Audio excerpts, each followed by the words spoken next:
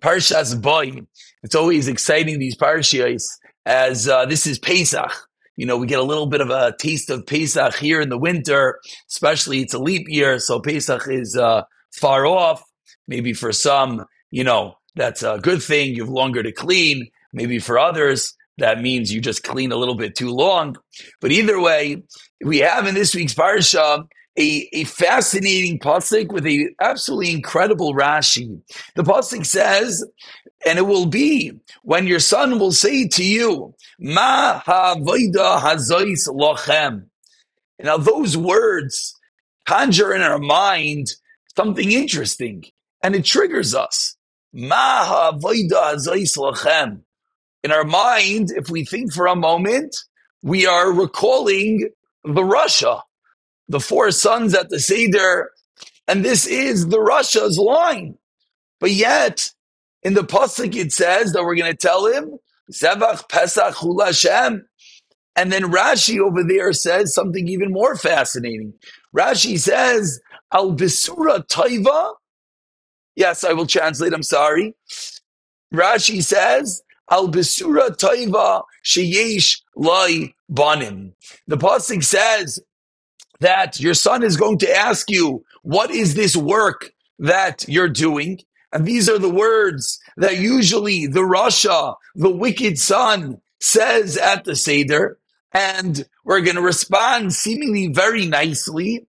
And then Rashi says, this is wonderful. The pasuk ends off that the Jews bowed down, and this was a wonderful news that they received. And the question over here is that these are the words of the wicked son of the Rasha, particularly here.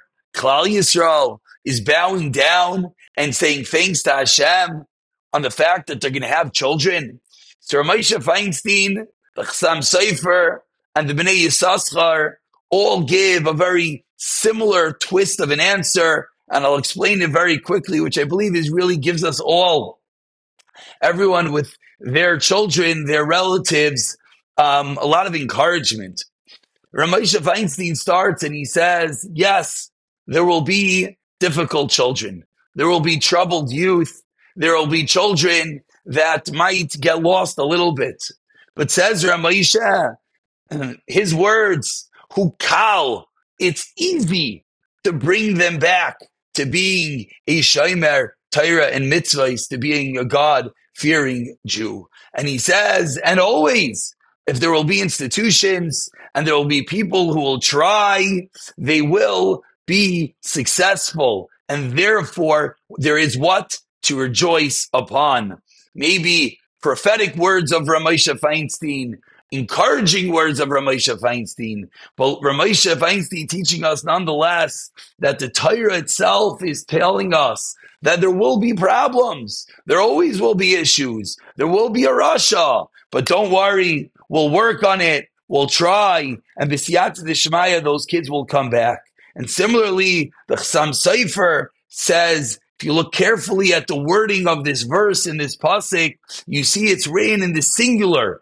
It's not written, it's written in the plural, not in the singular. And he says that the reason is because in singular, there will be a Rasha. There will be individual issues.